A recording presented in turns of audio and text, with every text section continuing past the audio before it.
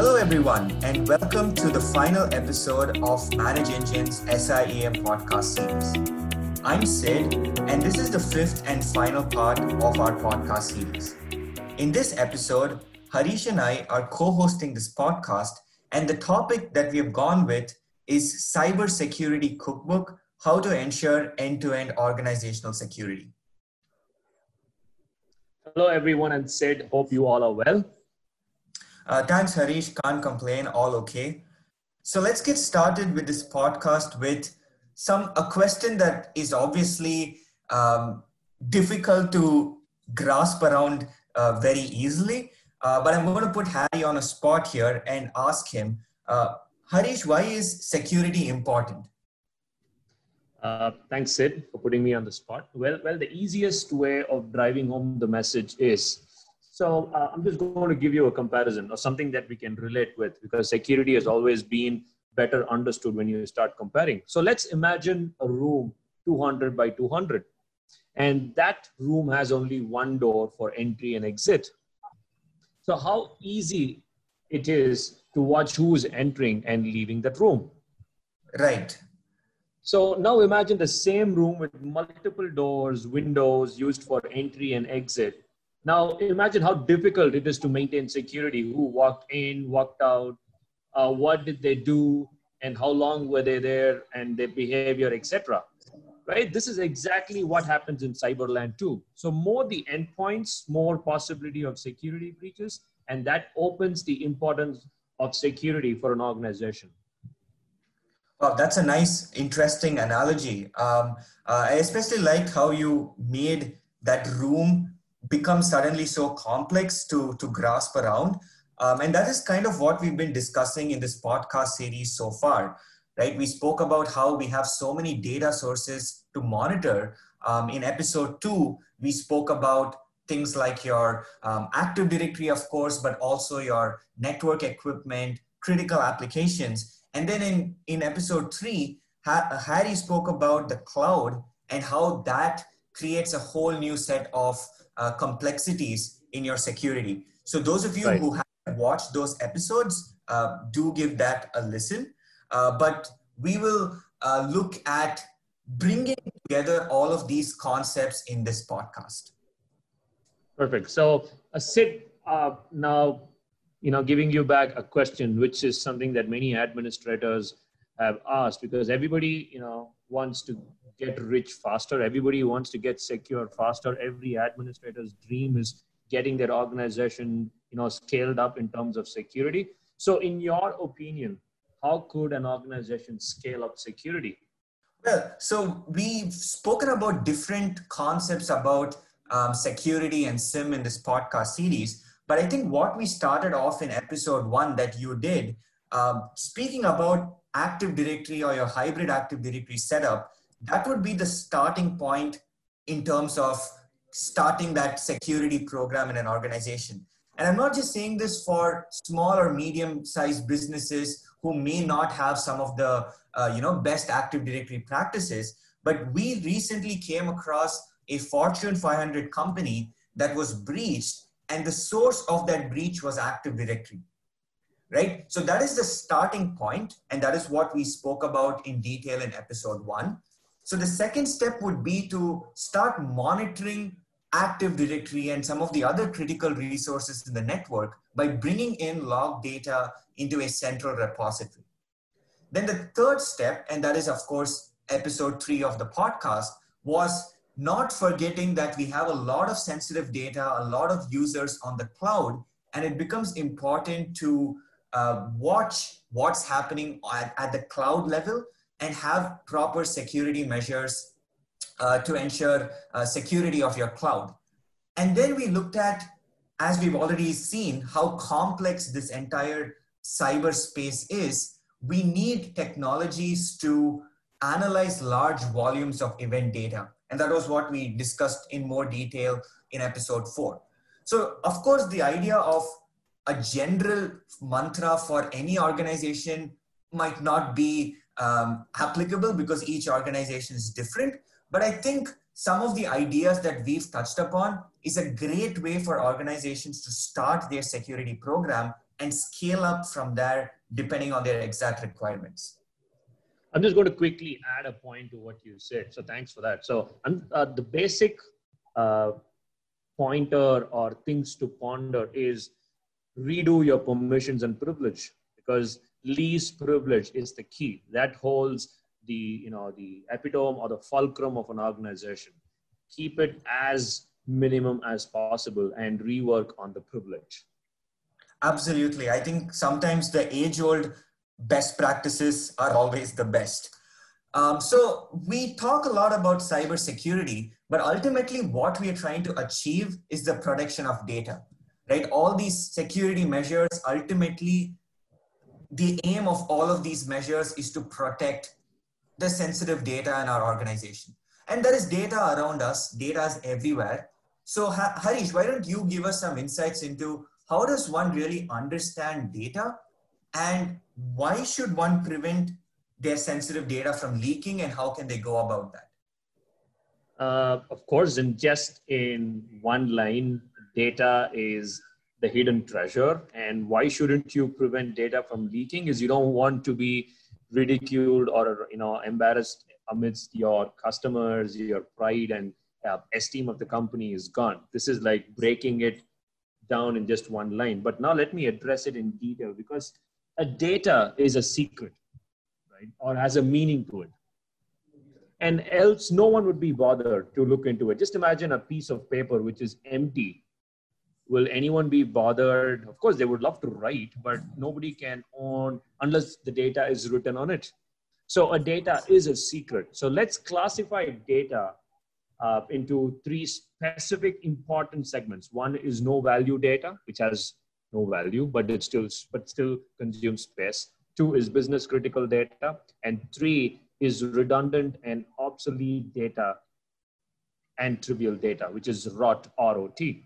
So there's a lot of misconception that comes around data. Is my company has no ROT. The reason why I'm picking on ROT is the redundant and obsolete data and trivial data is these data, they need to exist as a part of compliance. They need to exist for forensics. They need to exist for certain so on and so forth reasons. So in which place there's a lot of misconception around this ROT, and this is where things could go wrong, because when you have to protect data for a longer period of time, the access comes into picture, the protection comes into picture, and then eventually just by a small misconfiguration, someone getting access, data stolen. So I'm going to address the common misconception around data, which is a company does not have ROT, which is redundant, obsolete, and trivial data, right? If you have a compliance manager or an auditor walking into your organization and running these reports, you will be alarmed as to, you'll find out your users or employees love storing data. They love storing their old data and everything, including to an email, photos, and any records. They just keep storing and accumulating it. So every company has the trivial data. So you need to protect them. And the second misconception is getting rid of ROT makes somebody nervous, makes the administrator nervous, because you're never going to get it back. I agree that is an important point, but you need to have a process in place. If that data does not cut your stringent policies, it can be archived, it can be stored somewhere where nobody can access it unless just one or two people. And the third most important misconception is my organization over the years has been performing really well, so I don't have to think about ROT data. So that is a huge misconception, because data gets accumulated by the second, by the minute, by the hour. So you need to be extra vigilant to ensure that it's just not your data. If you are a customer facing organization, your customer's data, that is raw gold inside your repository. So that is exactly why you should not let those data, leak, and the technology behind that to prevent data from leaking is data loss prevention. And it is basically the process or a practice of detecting and preventing data, right, across organization. And organizations use DLP to protect and secure the data, right? And the reason could be for data leak or data loss. Is again can be classified into 3 or 4 segments. It could be insider threat, external attacks, negligence or unintentional data exposure. And this, one of the reasons or major reasons why organizations start delving into DLP, because it could be they're going to protect their PII information, personal identifiable information, personal health information, intellectual property, data visibility, and of course, secure your environment, right? And at the end of the day, the areas to focus is when you send when data is at rest, when you just store data, when data is in motion, when you transfer data, endpoints, typically that is where the entry and exit points are, and then data classification telling you where what resides and especially who's got what access to what level, and segregating them and preventing them from copy pasting onto a thumb drive or to an OWA client. That must be noted and the administrator should be notified. That was a long answer, but eventually that is, if we start talking about data, we can go on and on, but that is to be precise on what people should touch. Okay, so we've touched upon data security. Obviously, the area of data security is huge, but I hope this gives all of our listeners a rough idea of how they can start thinking about building measures for addressing some of these concerns. So let's now focus on a moment on external threats. There are so many new threats emerging every day, right? So every day you have new IPs, URLs, domains that are being flagged as malicious on the internet. So how do we stay on top of these new threats and watch out for malicious communications? So here we have a technology called threat intelligence, wherein we are making use of this researched information of the latest threats, which tends to be available as feeds. And we want to sync up those feeds with our SIM solution so that we can start monitoring our network for communications with these known malicious actors. So to put it very simply, if you know that there is a malicious domain and that domain is interacting with your network, maybe a host is compromised and data is being sent to that callback server, which is known to be malicious, you can actually flag such an event then and there and take action to block and mitigate the incident, right? So this is something that is important to keep in mind. This is yet another technology that has a huge role to play in this day and age. And I thought I have to mention this as part of, whether it's data security or cybersecurity, this know-how of the latest threats becomes really important. Perfect. Thanks, Sid, for that. So yeah, so the threat intelligence sounds like a must-have technology in these days, right? And especially in this era. But obviously, let's be honest. No security technology is a 100% guarantee, like 100% proof that one will never be breached or attacked. So we must be prepared to deal with getting breached. So tell us, or tell everyone how we would do that. Yeah, so that's absolutely right. I think none of us have promised that any of these technologies guarantee cybersecurity. So it becomes important for an organization to be prepared that inevitably they are going to be breached someday, and make sure that they are prepared and they have the response processes in place to investigate and mitigate a security incident. So what this means is it comes back to our logs. You need to have collected logs and maintain the audit trail for all of the different activities happening in your network, so that if you realize today that a server was compromised 2 weeks ago, you can go back to the logs from 2 weeks ago and actually backtrack the entire incident and identify what was the root cause of the breach.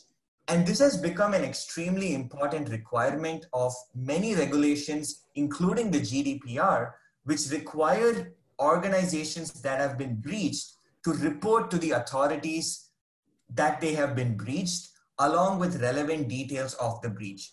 So it's important to keep this in mind. Forensics is extremely important. You can hope for the best, but you obviously have to prepare for the worst. And that is what forensics is all about. So lots of new technologies are available these days for security teams to leverage, right? Right.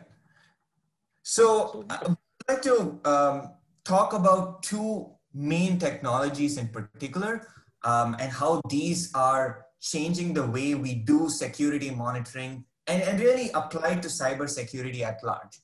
One of them is AI, or rather the machine learning aspects of AI, which we spoke about in episode 4, where we talked about how UEBA, or user and entity behavior analytics, is able to use these machine learning algorithms to help you see things that you might have missed otherwise and help you detect anomalies that are happening in the network.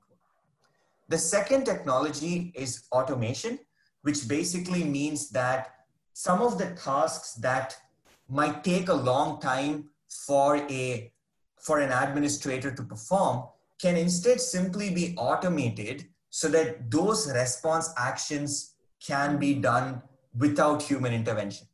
So for example, if you have a specific kind of ransomware infection happening in your on one of your machines, you can automate certain mechanisms to quarantine the machine. It could be anything else. It could also be other kinds of malware or attacks, but there might be certain kinds of steps that any administrator might take, and these steps are typically predictable. So why not have the machine automate those tasks for you so that when you as an administrator get in on the scene, the first level of response is done, and that has saved you a lot of time and helps you reduce the time it takes to respond to a security incident.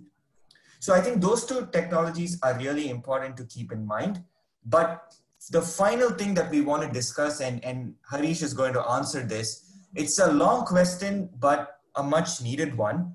We've spoken about so many different concepts that it can almost be very hard to keep track of everything. But finally, Harry, to conclude this podcast, can you just break down the world of SIM? What are the key capabilities that we must look for in a SIM solution? Break down some of the misconceptions that SIM solutions are only for the big, large enterprises, government organizations, and banks. And what does a SIM require in order to be deployed successfully? So over to you, Harry. Thanks. It's just like a deja vu feeling. I just got off on a call with one of the customers. And of course, this was the last bit that I had to address. And surprisingly, this is a question that you are posing. So, a quick deja vu feel for me. So keeping it to the point, addressing the requirement of a SIM is the first 4 podcasts that we have done in this team. And I would encourage all of you all to listen, because we've approached it with platform specific problems, how you could deal with hybrid Active Directory, and then Sid went across and did the importance and fundamentals of SIM, and then I moved into cloud computing, and then Sid again came back, how you could handle large volume of data through technologies.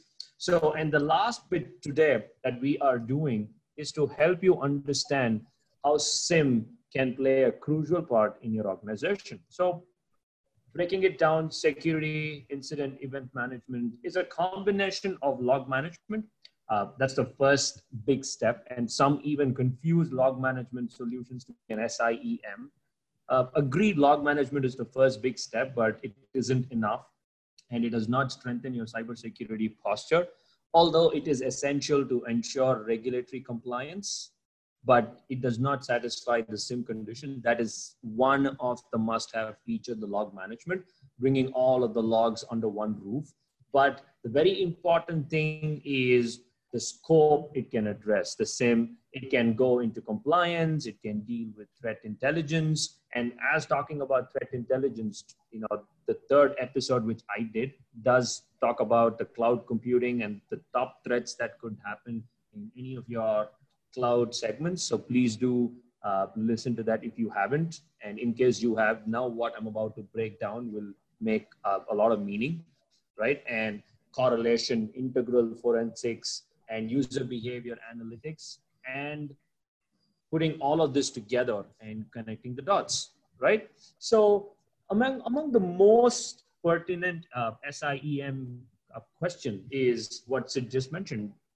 Back in the days, only the enterprise organizations needed an SIEM, but now with the shifting tides, so things are changing.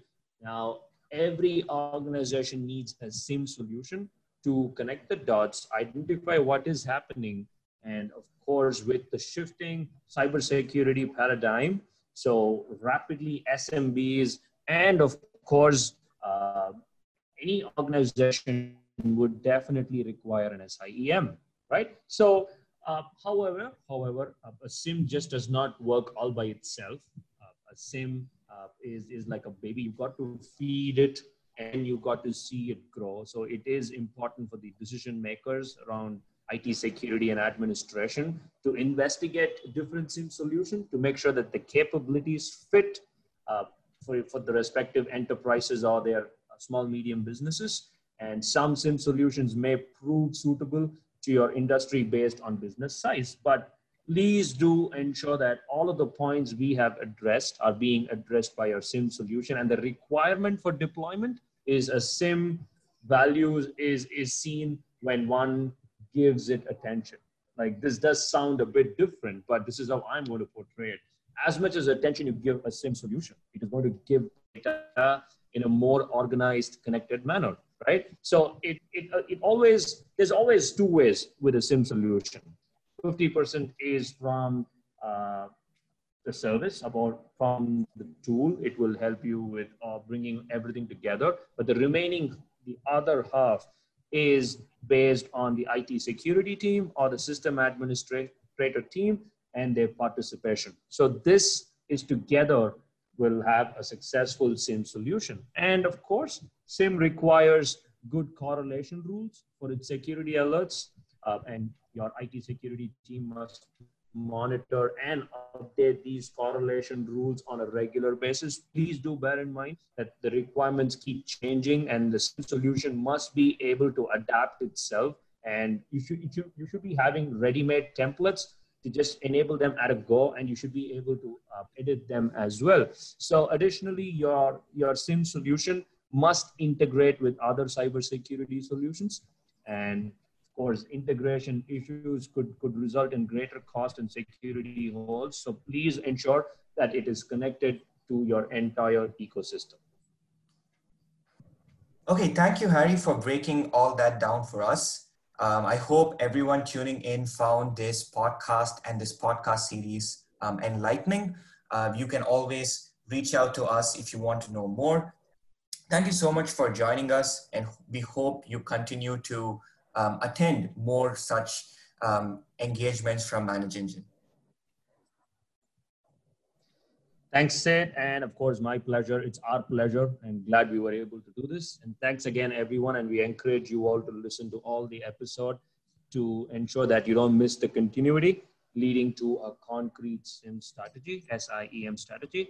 So until next time, ciao.